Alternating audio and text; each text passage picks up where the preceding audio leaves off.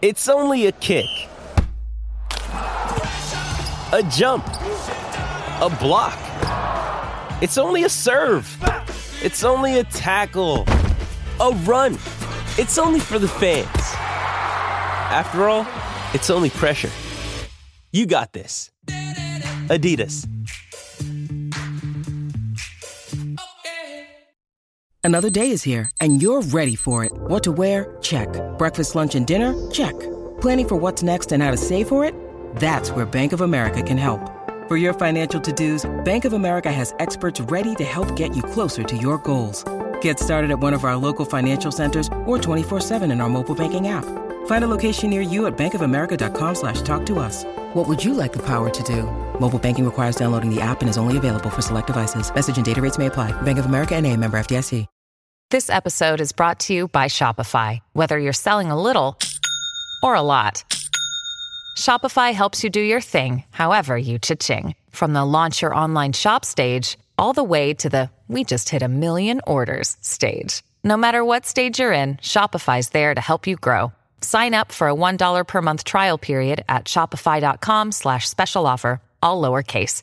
That's shopify.com/special offer. The dream is made real! Ricky Hatton rocks the world! How do you like it? How do you like it? I wish I was 50 years younger and I'd kick your ass. It's over! Mamma mia! He's done it! Anthony Joshua defeats Vladimir Klitschko! Let's get ready to rumble!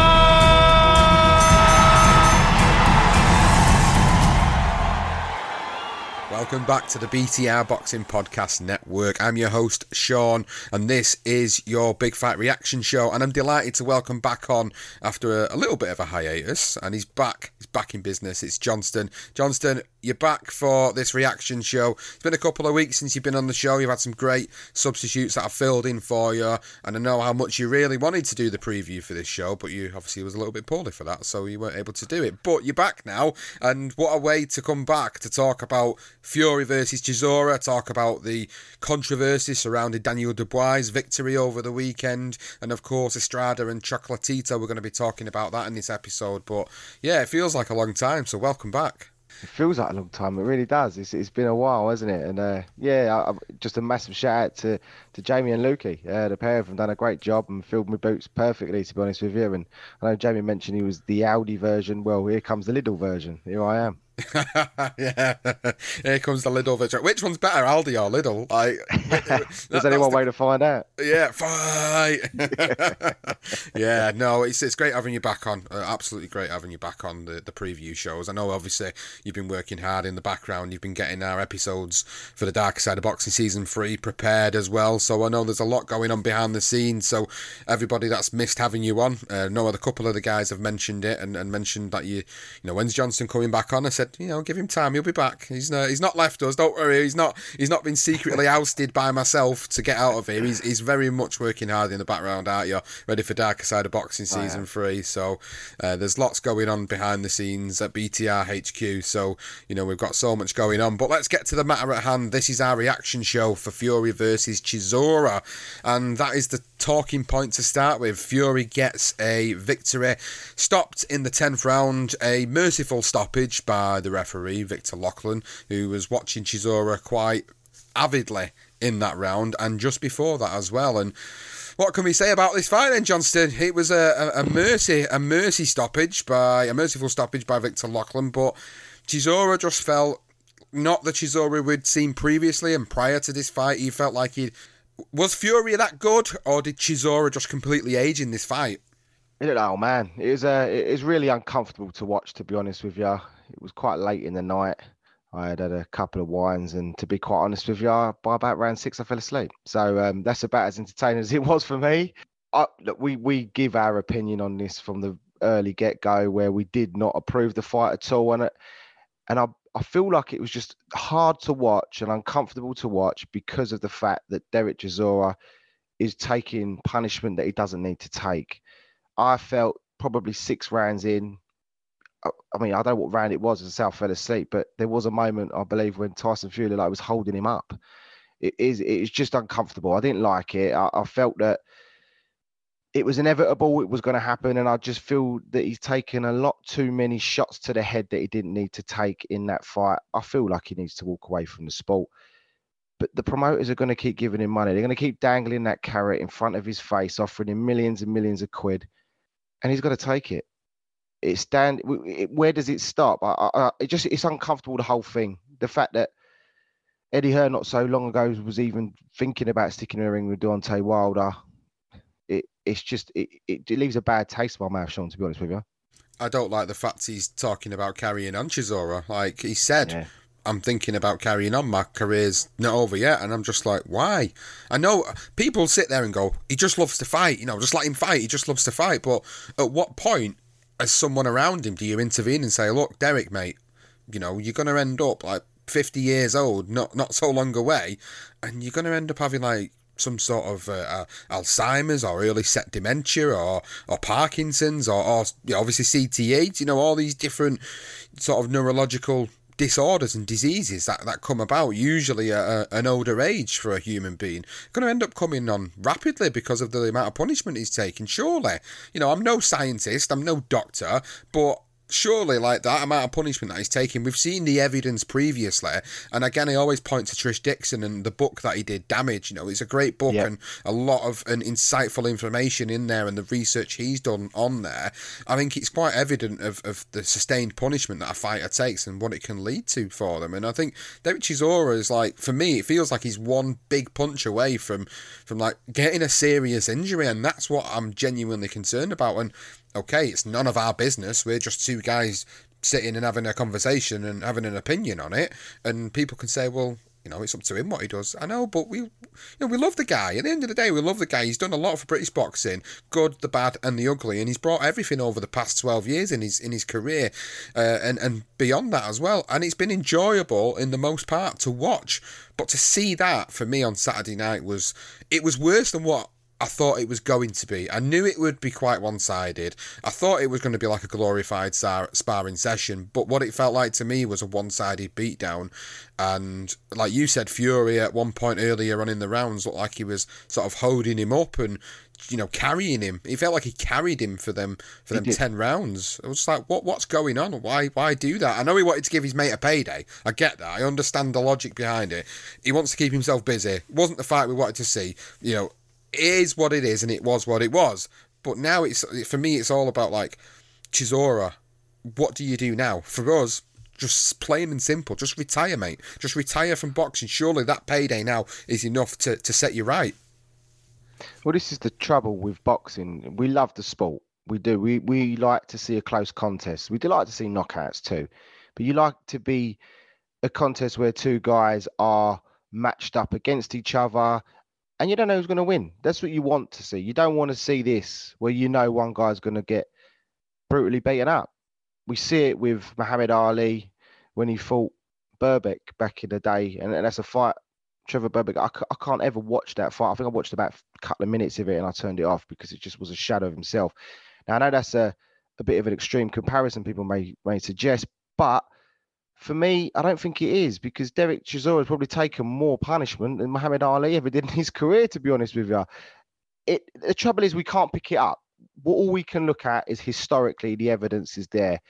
You see fighters that get punched in the face and that's how they fight, and they're great to watch.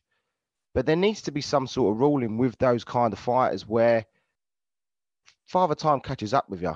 And inevitably, when you retire from the sport, within 10 years' time, you're not going to be the guy that we see. You're going to be a completely different guy. You're going to be a shadow of your former self. And that's where the family need to come in to a position where they try and force a decision for him, or because he's not going to do it himself. And promoters will always continually give him money because they know it brings the fans. And in a way, Tyson Fury is to blame for that as well. Not so long ago, Frank Warren suggested that Derek Chisora shouldn't even be anywhere near Tyson Fury getting in the ring unless Tyson wants to fight him.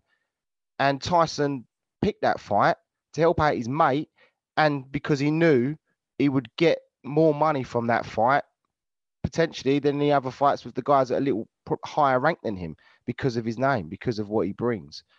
But hopefully after seeing that, fans will look at that and go, do you know what? I think that's enough, Del Boy. I know. I think you need to call it a day and just keep your faculties intact when you retire. I think it's already too late, and I think it's going to get worse. So, look, I hate to start on a dampener, but we're talking about this fight. We said we didn't want the fight, and I think the proof's in the pudding. What about Tyson Fury then, moving on to him? You know, a lot's been said about his performance. What do you make of the performance? Like, was it good, or was it good because it was against Chisora and you kind of saw where Chisora was at within that fight? Is it anything to measure him against? Because I know the commentators were absolutely blowing smoke up his backside. Literally, if they would have been in behind him, they would have been literally blowing smoke up his ass because they couldn't get enough of it. And don't get me wrong, he looked good. He did look good. But you can look good against somebody who is easy to hit. You can look good against somebody who's slower than what you are. It's easier to look good against someone. You know, with the greatest of respect to Derek Chisora, it felt like very much like a prospect and journeyman style fight where you've got the guy who's just kind of, he's there to survive, he'll throw a few punches, he'll go through the rounds, and Tyson Fury was just easily picking him off, just using his advantages, looked quite speedy, looked quite spiteful at times. It's hard to gauge a measure of sort of what happens next in his next fight, whether that be Joyce, whether that be Usyk, whoever that may be. It's hard to gauge off that fight with Chisora how he goes on against these other names. We can only then go off previous performances against the likes of Deontay Wilder. At the moment, people label Tyson Fury as the best heavyweight in the division. I know you have your contention in terms of Usyk and where Usyk sits, and that maybe Usyk could be the guy to actually dethrone Tyson Fury and be the best heavyweight in the division. So that question needs to be answered and that fight needs to happen. And then at the end of the fight, Fury, Usyk did a face-off. Fury screaming in his face. He's calling him a pussy. He's a bitch. He's this, he's that. Look at Usyk. This guy is just ice cold. When he gets into that zone, he's an elite level professional. He's a professional at the highest level. Whichever way you want to stereotype and label that, it's clear that nothing that Tyson Fury will do in the lead up to a fight between them two would faze him. Whereas I feel like if it was Joe Joyce on the opposite side of the table at a press conference, I think Joyce is a little bit, you can tell he's got respect for him, he's in awe of him a little bit more, and I think maybe the mind games might play a factor with Joe Joyce, whereas I think with Usyk, you can tell this man is just completely ready for this fight, and he's not fazed whatsoever by Tyson Fury. So that's the fight essentially we all want to see. The problem is it going to happen, and will it happen? We need to see an undisputed heavyweight champion. We haven't seen it since Lennox Lewis. We're all calling for it. We've been calling for it for the last, 3 to 4 years before Tyson Fury even come back on the scene. We wanted the undisputed between Joshua and Wilder. Chance missed. They could have earned a shitload of money, them two. So hopefully they're looking themselves in the mirror and thinking, I need to make changes. Whatever the problems are with all of these contracts, it's a drain, isn't it? I hear that Tyson Fury picked up an elbow injury, I believe. So the chance, I think he may need surgery, which means he's not going to be ready for February. He wasn't going to be ready for February anyway when Usyk has sort of penciled in. So for me, it's going to end up being Usyk, Hrgovic. I think Hrgovic is next in line, whether the IBF call that. And then Joyce for the WBO. So it will be whatever commission want to push that more. And I think he takes one of those mandatory challenges. And I wouldn't be surprised if he ended up fighting both next year. I can see that happening because I could see Tyson Fury then coming back. But when he's calling for the fight, Usyk's going to be like, well, I need a couple of months. And then Fury's going to be like, well, I need it next week. Your deadline's passed. So I can potentially see Tyson Fury fighting Anthony Joshua next year. I do not think we're going to see Usyk Fury until 2024. I hate to be. I've just come in this. You need to get Jamie and Lukey back because I've been a right miserable cunt. Excuse me, language. Should be dropping the C word there. Look, honestly, I can't see it happening. They're squaring each other up. Tyson Fury's not going to be ready. Whether Usyk takes a fight and then Fury's happy to sit back and wait, I don't think he will be. Hopefully it's the end of the year, Sean. I really hope so. But Usyk's going to be keen to probably get rid of those mandatory challenges because then we could then be in a position where Usyk and Tyson Fury fight when it's just for not for the undisputed, but for a unified titles. We all want to see undisputed. I know it's just the belts. We moan about the belts. The belts aren't worth it. We want to see the best fight the best. But ideally, we want to see that as the undisputed because they are the two best heavyweights around in the world right now. Well, there's a lot more conversations that can be had about this scenario, and we will save it for another episode because we've got so much more to cover in this episode. Now, on this undercard, there was controversy for Daniel Dubois as he was knocked down 3 times in the first round and came back to stop Kevin Lerena in the third round. A lot of controversy in this fight. 2 major talking points from it.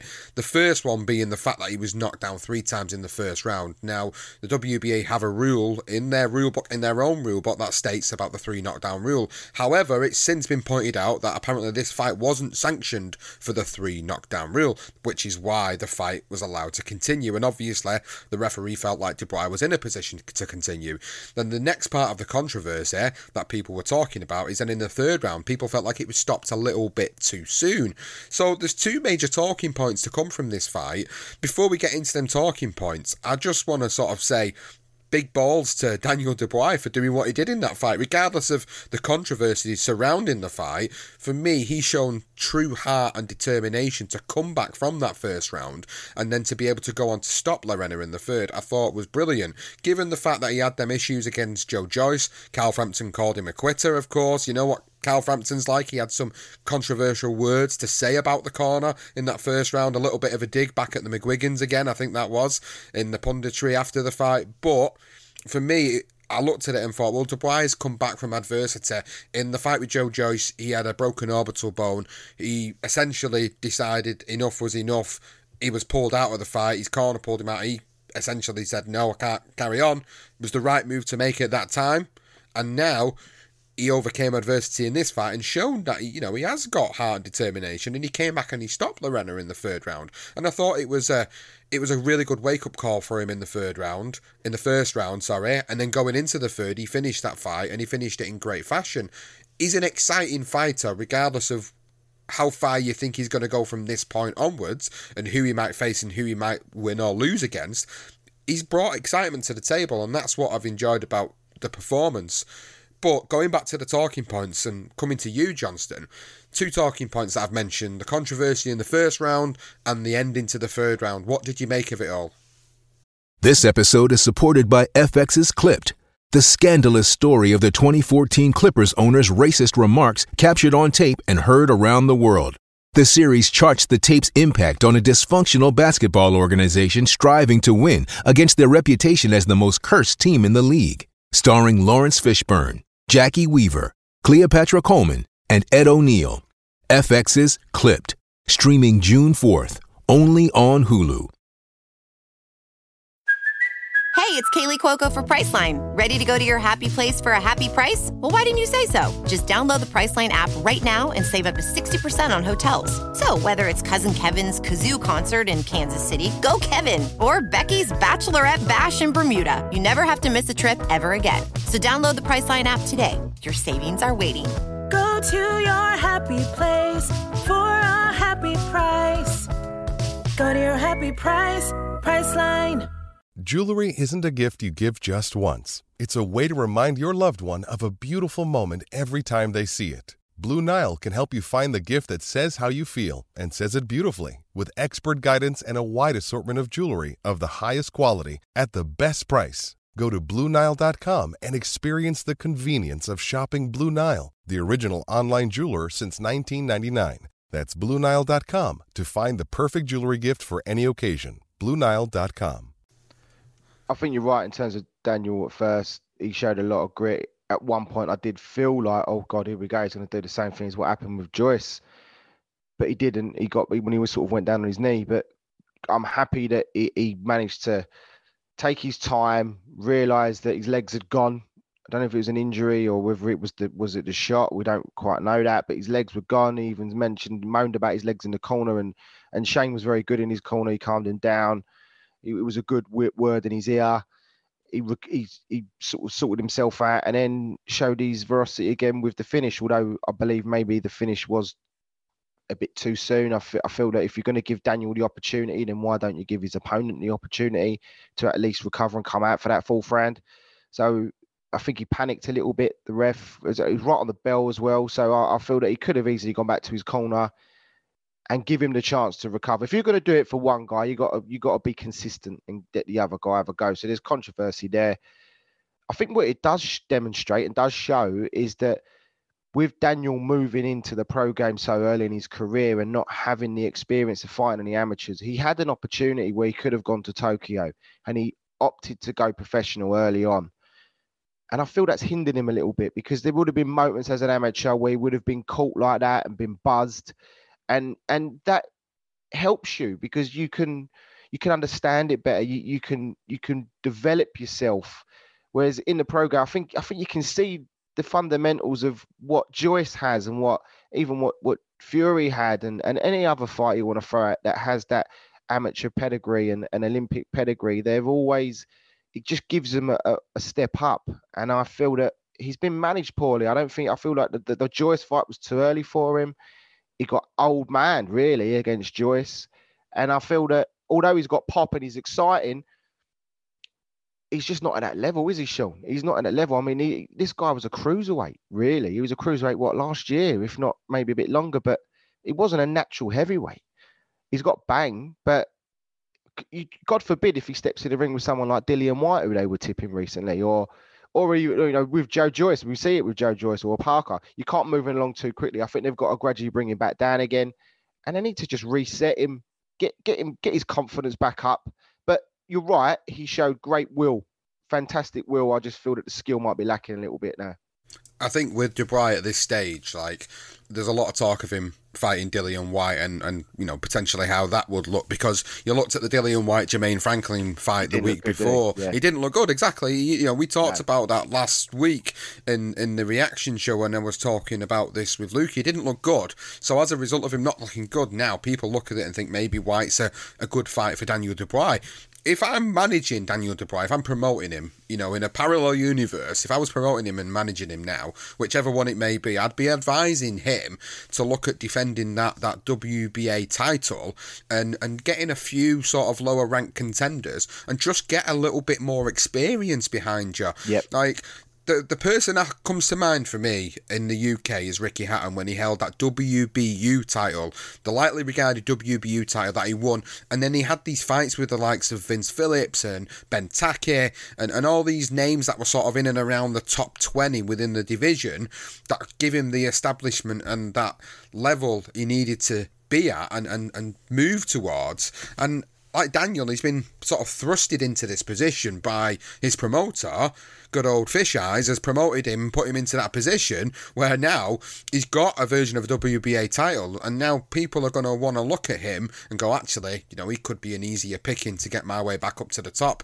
And with some of that inexperience that he's shown in fights, that, like you said, is going to hinder him. And I think if you put him in at the top level now, he will have an exciting fight for 3 to 4 rounds with somebody. But if he goes toe-to-toe with certain fighters, I don't think he's going to be able to come back from that and recover.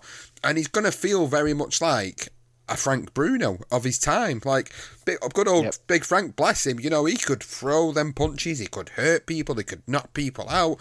But as soon as he started getting buzzed, he went into panic mode, danger mode, and he couldn't recover.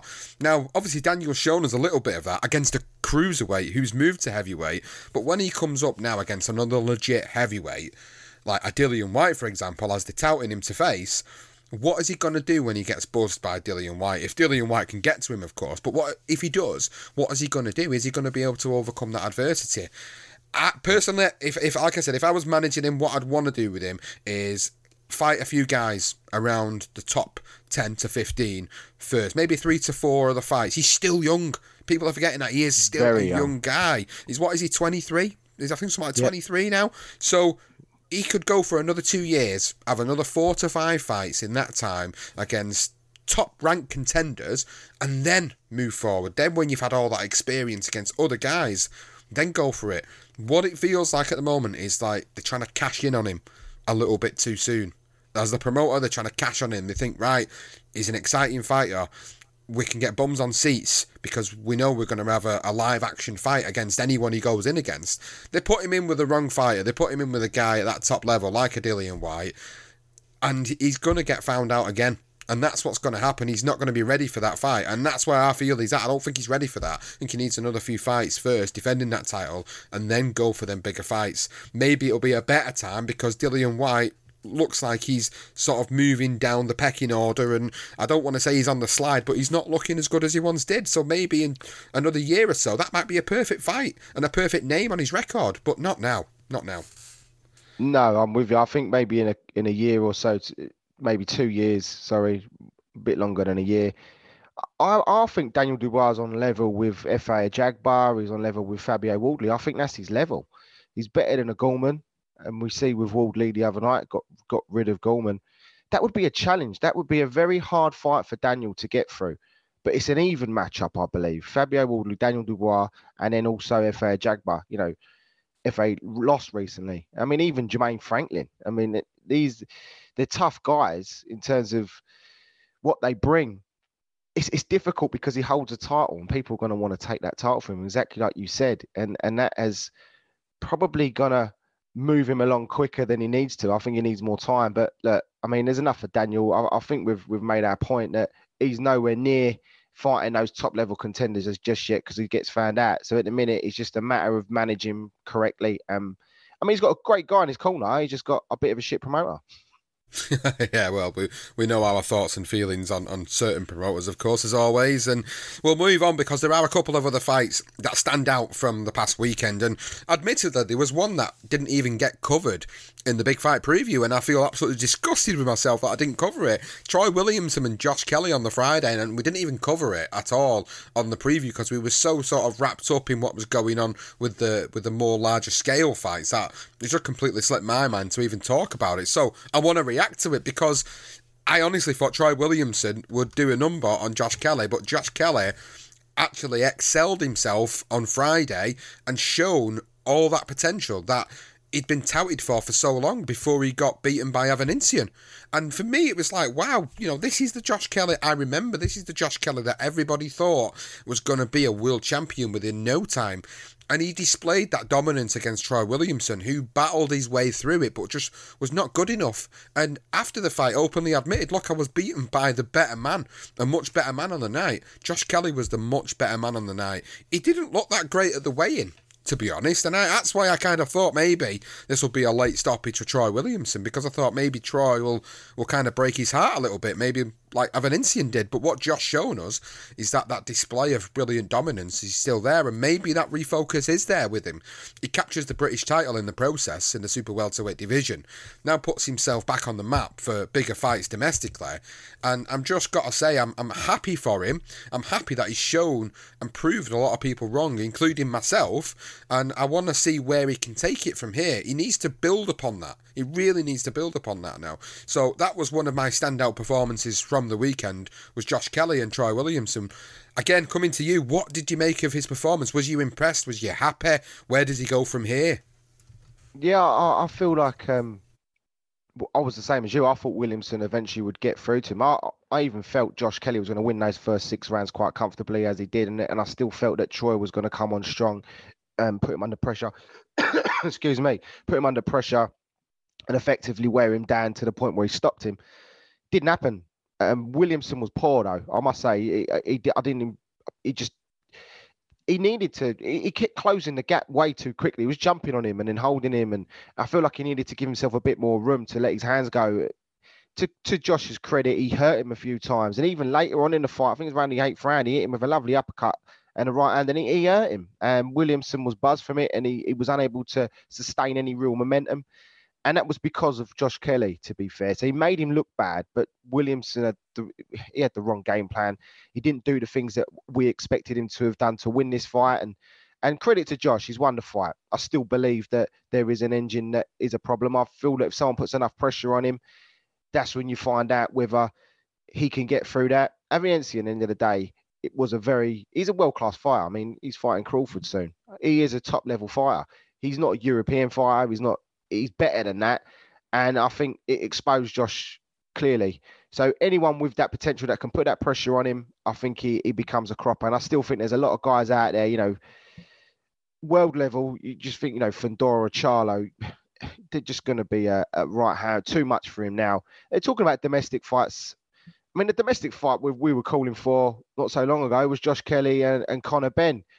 I believe it was about 6 months ago, we were saying how high ranked Conor Benn is compared to where Josh Kelly is. And within the space of 6 months, they've flipped reversals again and Conor Benn's on the scrap heap. It's just boxing. It's beautiful sometimes.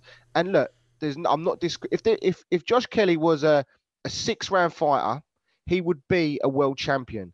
I just want to see that second half. If he can maintain that, what he did against Williamson, and he can turn that into 12 rounds, he has potential to be a world champion. I just don't believe he will be. And I think he's a cocky, arrogant little prick, to be honest with you. And I don't like him. But that's a different story.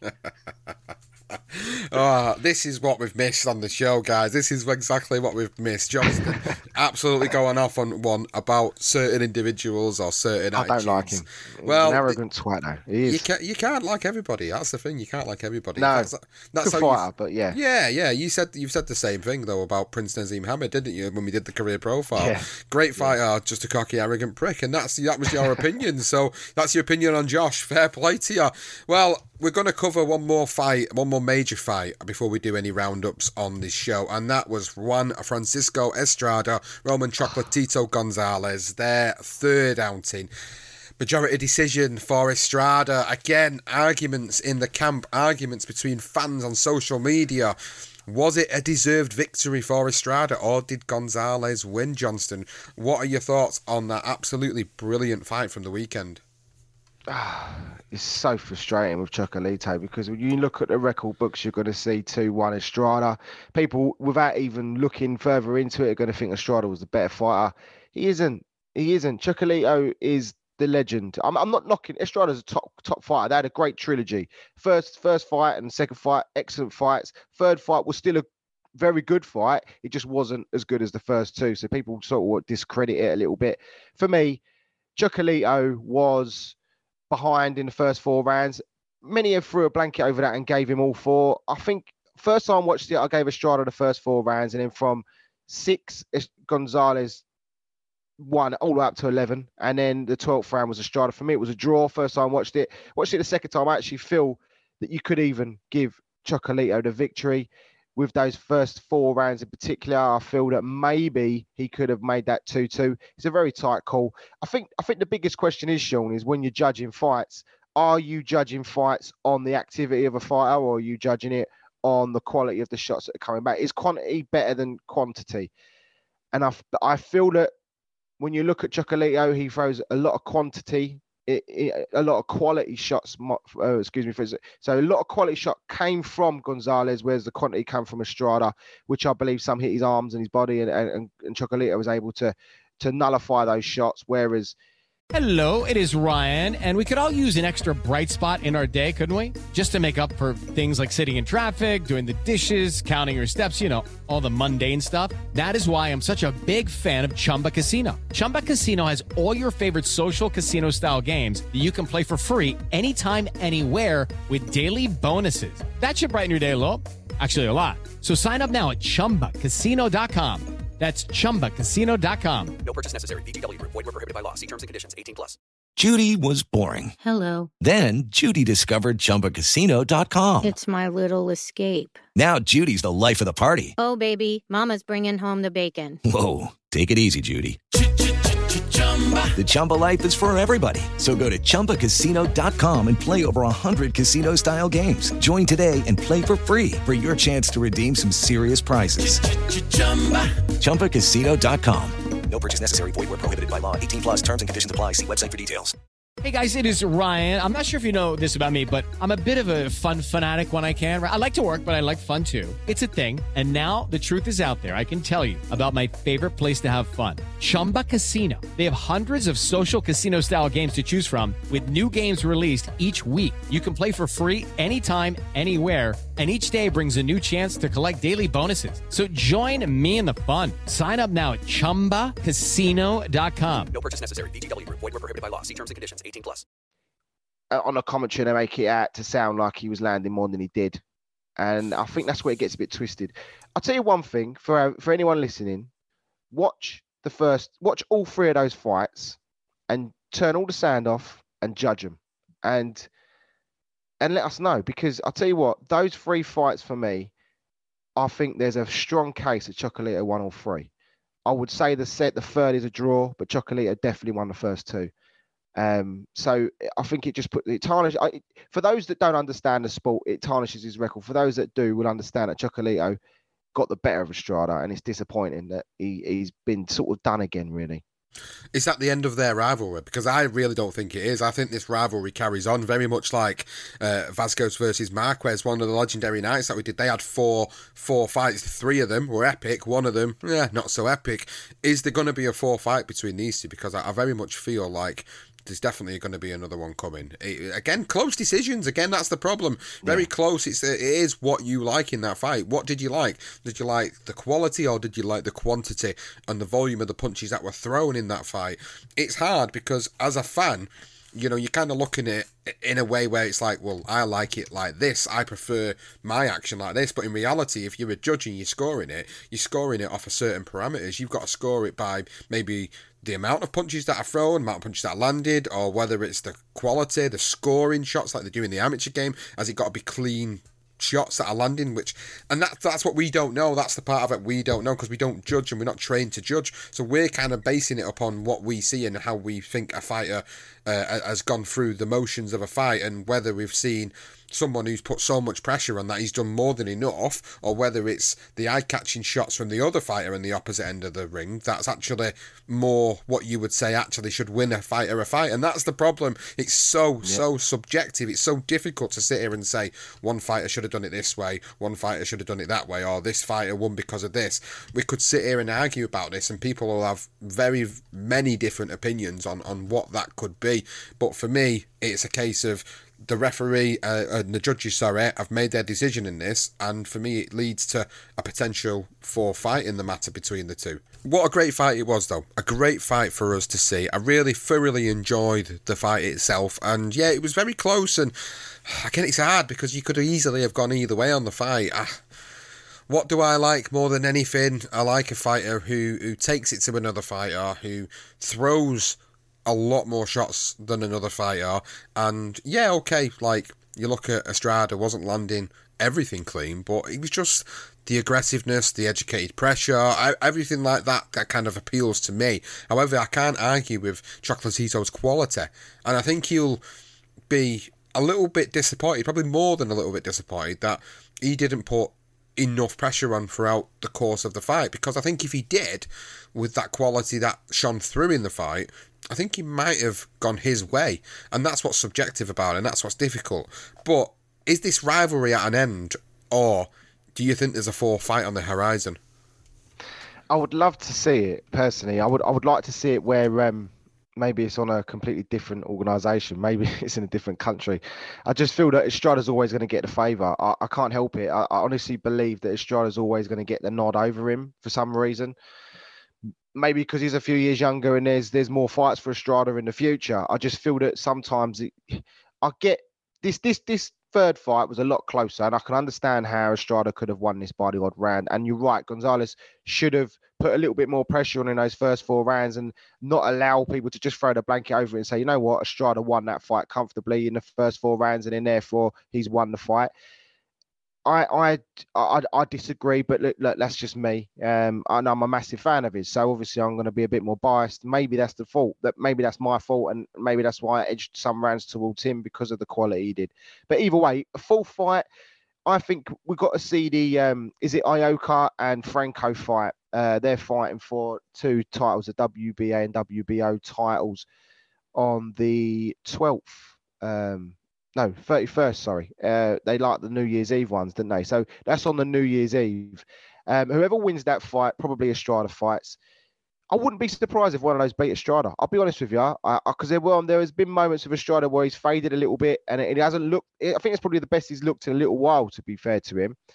And then from that, I feel that Chocolatito, if he bides his time, waits to see the outcome of that fight, probably even bides his time a bit longer, or even gets a Rangvisai fight. Rangvisai's on the drop. Maybe he could get something on with him, and then see what's happened after that. Who's got those titles? Who's the potential undisputed? And then go for one of those, because he's a big enough name to do that. And then if Estrada does have all 4 belts, I think then maybe we may see the fourth. I hope, in a way, I hope we do, and I hope Chocolatito can put his foot on the gas a little bit sooner. The trouble is, he's on a dip, Sean, isn't he? I just feel that I don't want him to be that fighter because he's getting older, and he always comes back. Don't get me wrong. He's changed his style as well, which all the great fighters do. Very aggressive and fast when he was younger, and now he's adjusted his style.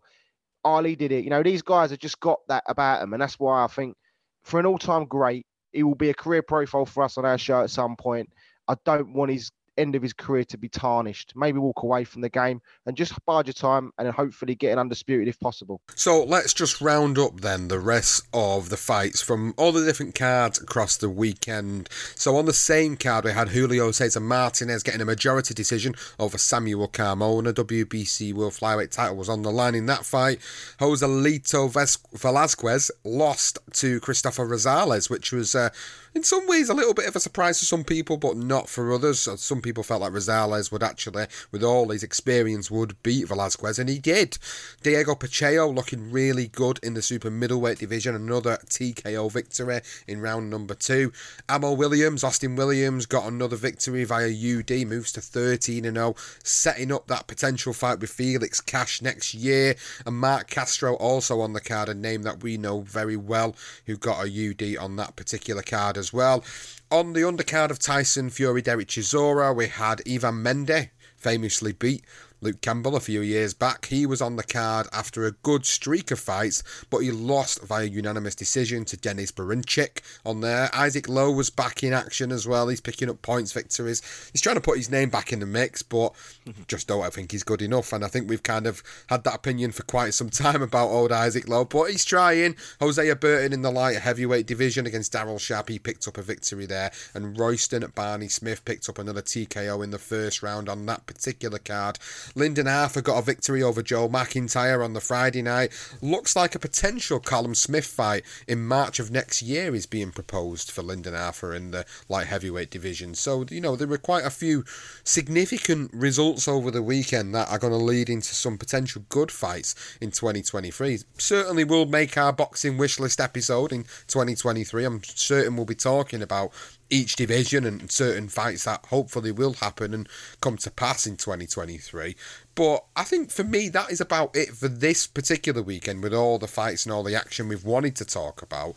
We are going to be back a little bit later on in the week with a preview for this coming weekend. 3 big fights in my eyes this weekend. Maybe not so much the Josh Warrington fight, but Josh Warrington is back in action at the First Direct Arena. Teofimo versus Sandor Martin. David Evanesian challenges Terence Crawford. There's some great fights happening, and we will be back for that in a little short while. But before you leave this episode, please make sure you followed us on social media at BTR Boxing Pod, on Twitter, on Facebook, on Instagram, on YouTube. You can drop comments below on the YouTube channel if you've got any thoughts, feelings and opinions about any of the conversations or any future potentials that we've talked about in this episode. And if you are not already a patron of this podcast, please go and check us out at patreon.com/BTR Boxing Podcast. You could be entitled to get access to episodes that have not been released anywhere else. We do patron-only episodes, we do a patron-only exclusive series, we do ad-free versions of the episode if you don't want to listen to the ads at the beginning, the middle or the end of these episodes. We also do exclusives on there, we do different types of content, and if you want to support us, you can do so from as little as £1.50. It would be very much appreciated if anybody in a very good position can do it, but we appreciate people that are struggling at the moment. It is hard times, so it's not a huge push. It is just a plug. If you guys are in a position to support us, please do. It really does help us outsource some of the stuff that we need to do for our series going forward. That's it for this episode then. Thank you so much for listening to the Big Fight Reaction Show, and we'll see you next time.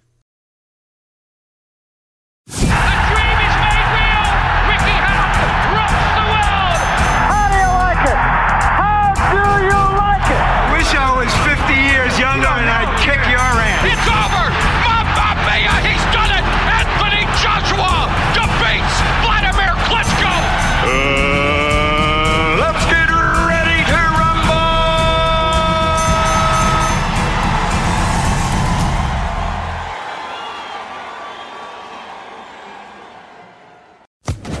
Social Podcast Network. Okay, round 2. Name something that's not boring. A laundry? Ooh, a book club. Computer solitaire, huh? Ah, sorry, we were looking for Chumba Casino. That's right, ChumbaCasino.com has over 100 casino-style games. Join today and play for free for your chance to redeem some serious prizes. ChumbaCasino.com. No purchase necessary. Void where prohibited by law. 18+ terms and conditions apply. See website for details.